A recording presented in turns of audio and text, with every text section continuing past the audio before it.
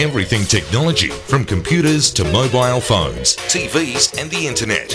Information you want, all the help you need. Your Tech Life with Trevor Long. Welcome to Your Tech Life. This is episode 334, and I'm live in San Francisco this week with Apple at the Worldwide Developers Conference. Now, if you've listened to two blokes talking tech, I'll cover Worldwide Developers Conference a bit later with my own views, but a bunch of other things I want to talk to you about that I've played with in terms of technology over the last week or so. And I should apologise at this point because it is possible I may hit a tired streak here. It is 5 o'clock in the morning here in San Francisco. I've just done a radio interview back in Sydney, and there's no chance of me getting back to sleep. So I thought, hey, let's do this. It's pretty much the normal Tuesday night recording time anyway. So we do it all, Your Tech Life, thanks to the good people at Alcatel and the GoPlay waterproof, shockproof, dustproof smartphone, and of course Garmin, satellite navigation and GPS technology. Now, it won't be a massively long show. I just wanted to run through some of the cool gadgets we've been playing with over the last little while. The Samsung Galaxy Tab Pro S. I got this when it first came out probably a month ago and was impressed. It was a good looking tablet, full Windows machine, keyboard was included. I thought that was a good reason to be excited about it, because things like the keyboard are often an accessory you've got to pay more for. But a week and a half ago, they sent me the new version, which is only slightly different because it's got a SIM card slot. Now, I've banged on about this for a long time.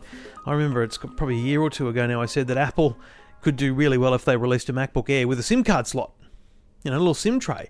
And they know that technology. It's in iPads, it's in iPhones. It wouldn't be a hard thing for them to work out. And I think the problem is that Apple and others think that tethering your smartphone to your computer is the easiest way to go. And it is a very good way of getting online. I do it a lot. But having now had a SIM card inside what is essentially a laptop, the Samsung Galaxy Tab Pro S, I honestly think it's the coolest way to go. Obviously, you've got to have a second SIM account and all those kind of things, but just assuming you're okay with all that, it's very usable, very user-friendly. So, for example, I'm sitting on a train, coming back from the city, and I just pulled out the Galaxy Tab Pro S with 4G, sat it on my lap, and started working. I didn't need to open my phone and turn on the hotspot and connect the Wi-Fi, and because they rarely ever just suddenly connect to each other. Some will hold their connection better than others, but when there's a SIM card built in, it just works. Now, it's a $1,750 device, about $150 more than the one without a SIM card.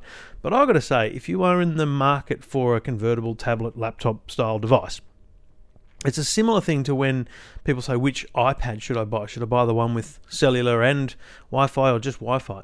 If you've got the $150 extra, get the cellular, because you can't add a SIM slot later, right? So you can't add that option on. You may as well get it and not use it, or use it infrequently, than never have the option to use it. So I took a bunch of photos and I've put up a review at eftm.com.au. I got to say, really impressive device. It's a mobile processor, so it's not going to do video editing or anything like that. But snappy performance, touch screen obviously because it's a tablet, and not too flimsy. I mean, my only real complaint with it, two complaints, which I think are critical to mention if you're thinking about getting one. The keyboard is a bit strange when you either accidentally or purposely take the keyboard, fold it back. So you take the tablet out of the dock to push it back or just sit it differently. The screen turns off because it thinks it's going to sleep, even though you haven't actually chosen to do that. And the other one, probably more annoying, is it feels like the battery depletes when you're not using it more than any other device. So I've had iPads that you charge to 100%, you use them for a couple of minutes, and then you leave them sitting on the desk, and then a week later they're still at 80%. This thing, for example, it must be Friday night. I'm trying to think when I charged it, but I charged it, used it for not long, and then sat it in my bag. And I got here to San Francisco, and the thing was dead. Like I hadn't used it outside of the first couple of percent, and it was dead. Now, so it depleted its entire charge in just a few days. So I think it kind of stays very active, which is probably a good thing. If you use it regularly, it'll stay actively connected to your Wi-Fi and all those kind of things. But if you don't use it as a daily driver, you may find you come back to it and it's dead. So just a word of warning on the Samsung Galaxy Tab Pro S. Apple Watch owners, cool device I played with, and all this stuff is on EFTM, but I want to make sure I share them with you in case you missed them during the week on the website. If you've got an Apple Watch, you probably know that it's not waterproof. It is splash resistant. You can, wash your hands and those kind of things. You probably shouldn't shower with it. Now, a lot of people say to me, I swim with it, I do all these things, but it's not warranted for that. So there is a likelihood that you're actually damaging the product. It's possible that things like the microphone or the speaker might be degraded over time by consistent submersion, as they say. But I grabbed a thing from the distributor's MacGear group last week called the Catalyst. Now, this is a case for your Apple Watch. Now, I thought about how the hell does a case work, but what you got to do is think about the Apple Watch's two bits. It's the face, and then it's the band. So you take the band off, and you're left with this little fob watch style, piece of technology. And it is essentially a tiny, weeny bit of technology when you think about how big an Apple Watch is. And what you do is you then take that little fob watch face and you put it inside the Catalyst case. So a kind of silicon membrane goes around it, and then the front and back come together, clip together, and you screw them together with a little tiny screwdriver. And critically, the watch face is exposed, so you're actually touching the watch face. There's not a screen over it, and it uses LifeProof Fray. Have a similar thing for iPads and iPhones, where the force of the case squeezing together pushes the membrane onto the screen to create the waterproof seal. So you can see the membrane around the outside. You've got to be a bit careful when you put it on. Make sure you've really put it on properly. But fully waterproof, submergible. I think they call it ATM5 or something, but I think that's about 50 meters. Basically, happily swim with it. Don't scuba dive is the broad recommendation from what I read about the IPS rating. And it's not actually, when I saw it first, I thought it was going to be ugly. It's not actually that big and ugly. It was quite easy to wear. I wore it for a few days. It was completely fine. The band probably not as great as some of the others you might have with your Apple Watch, but it's got to be fit for purpose. You've got to get one that fits the purpose, and the purpose might be being waterproof. Well, you got to deal with the band. Really cool product. It's about $80 or $90. So if you know someone with an Apple Watch who loves their swimming and whatnot, maybe a great little gift idea. A few more things before we talk about Apple. This was cool. I did a story last week on the Today Show about cars and the future of cars and different things. And one of the things we mentioned was ways or apps to save money. And we talked about different efficiencies in cars. But then they mentioned, I hadn't heard of this product, but they mentioned to me a product called GoFar. It was originally a Kickstarter campaign, an Aussie one too. And I mentioned it, and the people from GoFar saw it, and they sent me one. So I put it in the car this past week, and a very cool gadget. So you might not know, but in your car is what's called an onboard diagnostics port. Now that port sits under the dashboard, and it's where a mechanic might plug in to see how the car's performing. It's where you can plug in other monitoring systems. So this one plugs in there, just a 1 centimeter dongle plugs in there and gets power from the car and also data. And then a small cable runs up on your dashboard, and very easy to conceal from that location as well, to a little device they call Ray, because it looks like a light array, or I don't know, radar I guess probably looks like too. But essentially it's very beautifully designed little unit. It's not chunky and ugly. It sits on top of your dashboard in your line of sight. And it has these LED lights in it, which shine green when you first use it, but after about 5 trips, it learns about your car and they shine blue. But the critical thing is, it's constantly in real-time monitoring your performance. So if you accelerate off the line, it goes red to say, whoa, what's with the acceleration? If you hard brake, it'll go red. And so it's trying to encourage you to drive more smoothly and therefore more efficiently. So that's called GoFar, and basically you've got to try and drive in the blue zone. And you know what? I found myself from the first minute driving very differently. You go up a hill, sometimes you get to the bottom of the hill and you gun it to kind of, get the momentum up. It goes red. And I went, hang on a minute. And you just drive gently and you get up the hill in the same space of time, essentially. You're not running up the arse of people, and the lights stay blue. Now, their theory is you're saving something like 20% on your fuel bill because of the efficiency of your driving over time. And I don't doubt that, to be honest. If you stick to it and you drive more efficiently, it could have a huge impact on your fuel. But also, if you're someone who keeps a driver log, this thing will do that for you. So you can actually tag different trips, work, clients, whatever it is. You can see the trips on a GPS because it's got GPS. You can see the fuel efficiency, your acceleration, your braking. All the trips are logged. It's a very, very cool bit of kit. So if you drive a lot, I think the Go Far is probably well worth looking at. It was a very cool little item. It's about $200. And yeah, as I said, it's an Aussie invention and originally a Kickstarter campaign. Check it out. I think it's gofar.co. Now, have you got a micro SD card? In your GoPro, or in my case, a drone, and you've ever been like you're taking photos or something and then you really want to tweak them or Instagram them or something, but how do you get them off? With a GoPro, you might use wireless transfer and things like that. Never very fast. Lexar have a product called the micro SD with Lightning. Now, excuse me, the tiny little thing, like a $2 coin size, and about, from the memory, but it's on EFTM.com.au, about $79. No, it might be less. Anyway, cool little item, because you plug it into your mobile phone, your iPhone, with a Lightning adapter or your iPad. You download the Lexar app, and you can plug the micro SD card in and view the storage. So you can actually then see the photos or video you've taken and transfer it onto your device. So you can interchange, you can move stuff from your device onto the micro SD card or from the micro SD card onto your device. So you take a photo with a GoPro or a drone, you can plug it into your phone and instantly download that and then tweet away or something like that. My only word of warning to people is I did this, and I'll talk about the Phantom 4 in a minute. We were down shooting with the new drones last week with Rob and Matt, a couple of mates and listeners, and I shot a few videos. I put the thing in, and it said the camera roll on my phone was not able to play back the video that I was trying to transfer because I shot it in 4K. Now I was using an iPhone SE. My gut feeling is that with a 6S or a 6 and 6 Plus, 6S Plus, you would be able to view the 4K file because, you can edit 4K on a 6. So I have a feeling that will work, but just a word of warning, if you've got an older iPhone, it may not like the 4K videos.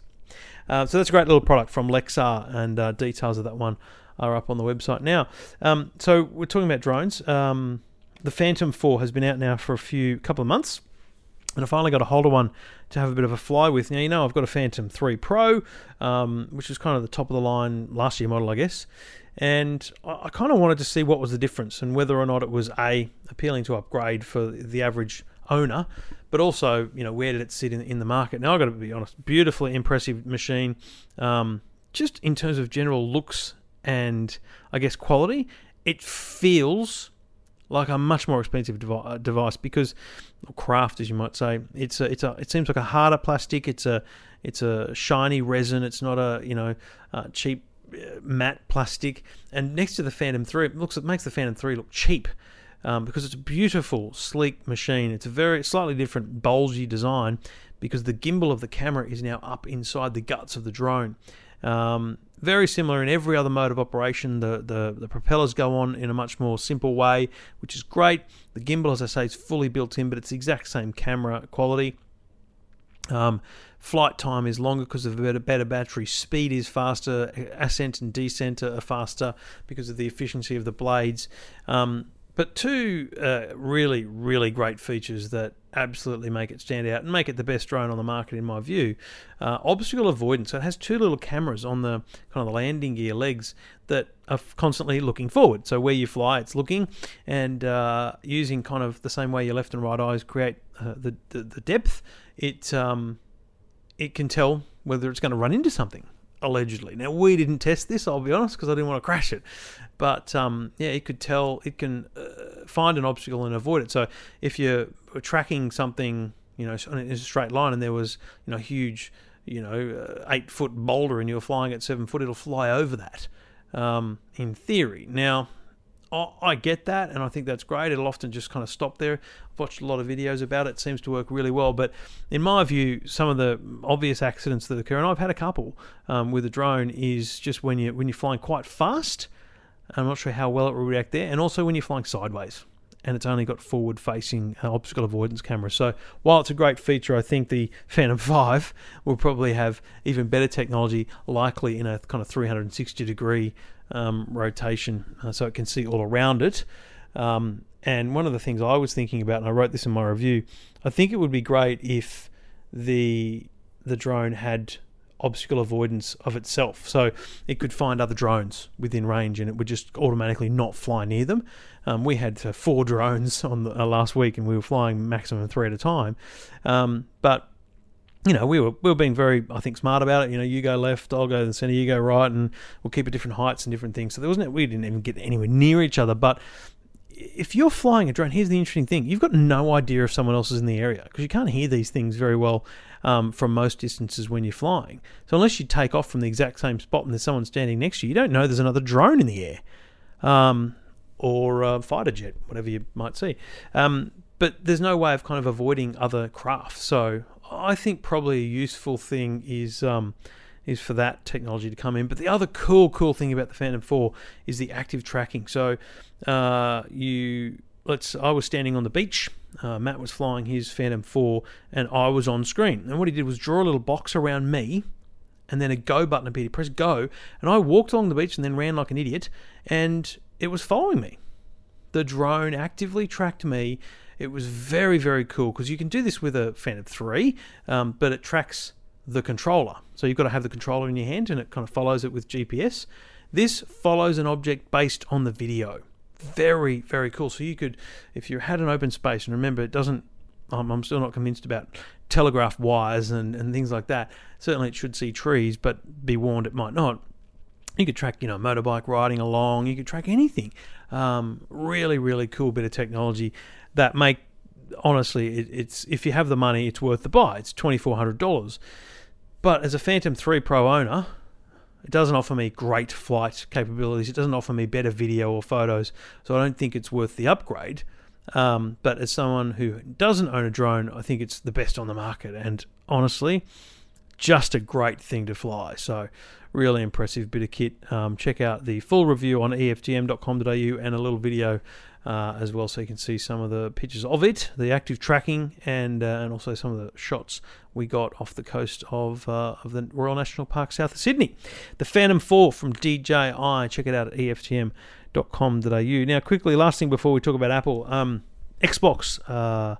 Well, I should say 2 things. E3 is a huge gaming convention down in Los Angeles at the moment. PlayStation announced today the availability of the PlayStation VR would be October 13 in Australia, New Zealand and America. So we're getting it on day one. $550, as you recall, was announced in March. Great price, great device, cannot wait to get one. And then they announced a heap of games titles that will also be available for VR. Interesting, that's pretty much all they announced was games titles and the VR launch date. Whereas over at Xbox, Microsoft announced a brand new console called the Xbox One S. It'll come in 500 gig, 1 terabyte and 2 terabyte versions. And it's 40% smaller than the current Xbox, which is a big deal. The Xbox is a big thing. And one of the things, if you've got an Xbox One or you've seen one, it has this huge power brick. It's got a cable from the back that doesn't go straight into the wall. It goes into one of those bricks, and it's the size of a bloody house brick. It's ridiculous. Well, they've incorporated that somehow into the Xbox, which is also 40% smaller. Now, it shouldn't be any surprise, because it's probably, I haven't sat it side by side, but it's probably very similar size now to the PlayStation 4, which doesn't have a power brick. So I don't know how Microsoft missed that one first go round, but they did, in my view. Anyway, so the Xbox One S will be available in August. You can pre-order now. But critically also, they announced Project, Scorpion or something, which is their 2017 console. So you can imagine this time next year at E3, they will unveil the next Xbox, which won't be a replacement. They're saying Xbox One family will be the Xbox One, the Xbox One S, and this Project Scorpion thing. And so there'll be 3 models that run games and whatnot, but some games I'm sure will only be capable of being played on the new high-end box. Things like VR, they're saying that they need to create something with teraflops of graphics capability so that they can run VR.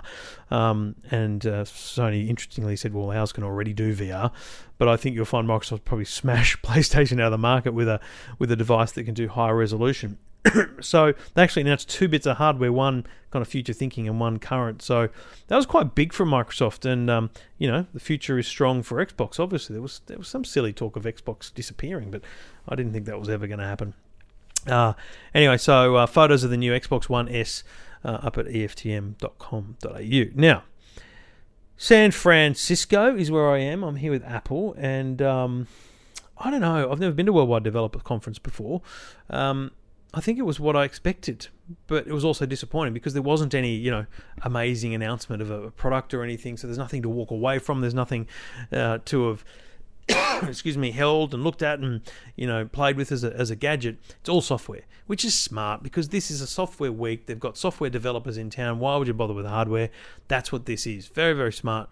And what they announced, and Tim Cook really made a point of kind of slating that they have 4 platforms now, and those platforms are critical for the future of Apple. They are iOS for your iPad and your iPhone. They are watchOS for the Apple Watch. They are tvOS for the Apple TV, and now named macOS, replacing the name OS X, macOS for the Mac. And each one of those systems had an update. Now, on the Apple Watch front, great advances here. The Apple Watch is a great device. It doesn't need a hardware update. It's a good device, but it's still sluggish. You open an app, it takes a long time to load. Watch OS 3 is instant. So it has background app refresh, it has instant app access, it's replaced the Friends button on the side with a app dock, a whole bunch of things they're doing that really I think will take the Apple Watch. And I said this to Stephen Fennick, if you listen to Two Blokes Talking Tech, it really creates the Apple Watch 2.0. So it's the 3rd version of software, but it really reinvigorates the Apple Watch. So I think people with an Apple Watch will probably get great use out of it. And I think people who've been hesitant to get an Apple Watch will really enjoy what the Watch OS 3 does for the Apple Watch. tvOS, bit of a meh thing for Australia because we don't really get the same things they do in America. They have streaming media services. They have all their HBO Now and ESPNs and all those kind of things, but in Australia we kind of just have the catch-up services from the telcos, from the TV companies, and I don't see them going all the way down the path of some of the things that have been announced in the tvOS. But the remote app for your iPhone will be updated to be very similar to the new Siri enabled TV remote. There's a dark mode, so in a dark theater or a dark room you don't have that bright white of the Apple TV screen, and apart from that, really not a lot of enhancements. Siri will expand, so Siri does a whole lot more than she used to, and app developers will get access to Siri as well. So that's very good from tvOS. macOS though, Siri is coming to Mac, so the rumor was spot on. Siri coming to Mac, which is good. So you'll be able to say, hey Siri, find me the files I created last Tuesday, and she'll bring you up those files, and you can actually then pin the results to your notification bar so you can utilize them. So you might say, find me photos of Jackson, and you might be doing a presentation about Jackson, and you can drag them in, and it's a very, very simple thing, but I think it has great impact on the usability of the Mac. What else is on the Mac? Really not a lot of major things. A lot of interesting little bits and pieces. You'll be able to unlock your Mac just by wearing an Apple Watch. If it's you and it's your Apple Watch and it's your Mac, it'll unlock. Continuum or the portability of information between your mobile device and the Mac is improved. But really the big announcements today I think were iOS, and they spent a long time on that, which was smart. It was a 2-hour keynote, but it felt like it went really, really fast. So they really jammed a lot of information into it. And I've written all this up. I won't babble on about it because you can look it up. I'm sure you'll spend some time reading what you want to read about. I just wanted to give you a quick update. The iOS 10, which will be out in September, when the new iPhone comes out, iOS 10 will have a bunch of features. To be honest, 2 main things for me are really Siri is updated, so Siri will be available to developers, and the best example of that is Uber. I think it's probably a silly one, or Uber or WhatsApp. So WhatsApp right now you can't really do much with outside of the app itself, but with Siri integration, WhatsApp will be able to build in so that you'll be able to say, hey Siri, WhatsApp Amanda, hey babe, I'll be home in 20 minutes, and it will send her that message via WhatsApp, because it's smart enough to use that intelligence to know I wanted to use that app to send that message. Whereas right now I can only text or iMessage. So that's good. I'll be able to say, hey Siri, call me an Uber going to the airport. And it will book a car, set the destination. It's all done, you know. That kind of integration is excellent stuff. And I think it'll really make a difference to the way we utilize Siri. I don't really use Siri much, and I think it's because we don't have great integration like that. But iMessage is going to be really cool. You know, Facebook Message, WhatsApp, WeChat, all these apps doing amazing things with, cool emojis, bubbles, stickers, all these things. Well, all that's going to come to iMessage. And they've opened iMessage to developers. So developers will be able to create, sticker creations, whatever they like for iMessage. And so you'll be able to, when you're sending a message, you can say, if someone says to you, I just got a new job, you say great news. Well, it's just a boring bubble, right? But you can say great news, and you can set it to be, like an impact style bubble. So it comes up on their screen as it flows in, and it's a big message, and then it goes back to normal. Or it can be gentle, so you can say, congratulations, and it just comes up really subtly. You can have invisible ink, so when the message appears on their screen, they can't read it, and they have to wipe their finger over it to reveal the text. Silly little things that I actually think there's been a lot of silly things Apple have announced over the years which have kind of not come to nothing, but I think this will go well for them. I think people do use iMessage a lot, and I think those will be good enhancements. But remember, you're going to have to update to iOS 10. That'll come when the new iPhone comes out. I'd be very interested to know what you think of a lot of those announcements. If you're an Apple user, which ones kind of resonate with you? Which ones are you looking forward to? But as I say, I think I might use Siri more, and I think iMessage is a really good thing. So that's it from San Francisco. I did say at the start, but I'm not going to go into great detail because of the length of the show. But we do it all thanks to the good people at Alcatel, the Go Play waterproof, dustproof, shockproof smartphone. We proved that last week. We had it on Today Extra, and David Campbell threw it across the studio. So very shockproof. $299 available at Big W. Great smartphone for anyone, but certainly for kids or active people who get in the water and might drop their phones a bit. The Alcatel Go Play, Big W, $299. And of course Garmin, satellite navigation, GPS technology. Check out the range of VivoFit and Vivo Active products, the smart watches that track your health and fitness using the Garmin Connect app. Fantastic stuff from Garmin. Check them out at garmin.com.au. That is all from San Francisco. I'll be back in the studio next week. Got a bunch of calls lined up. Sorry to those people who are interested in chatting this week. I wasn't going to do calls from San Fran.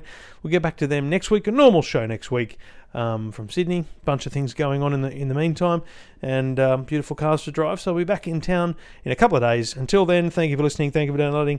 Get in touch anytime you want. Go to eftm.com.au. Jump on Twitter at Trevor Long. Talk to you next week.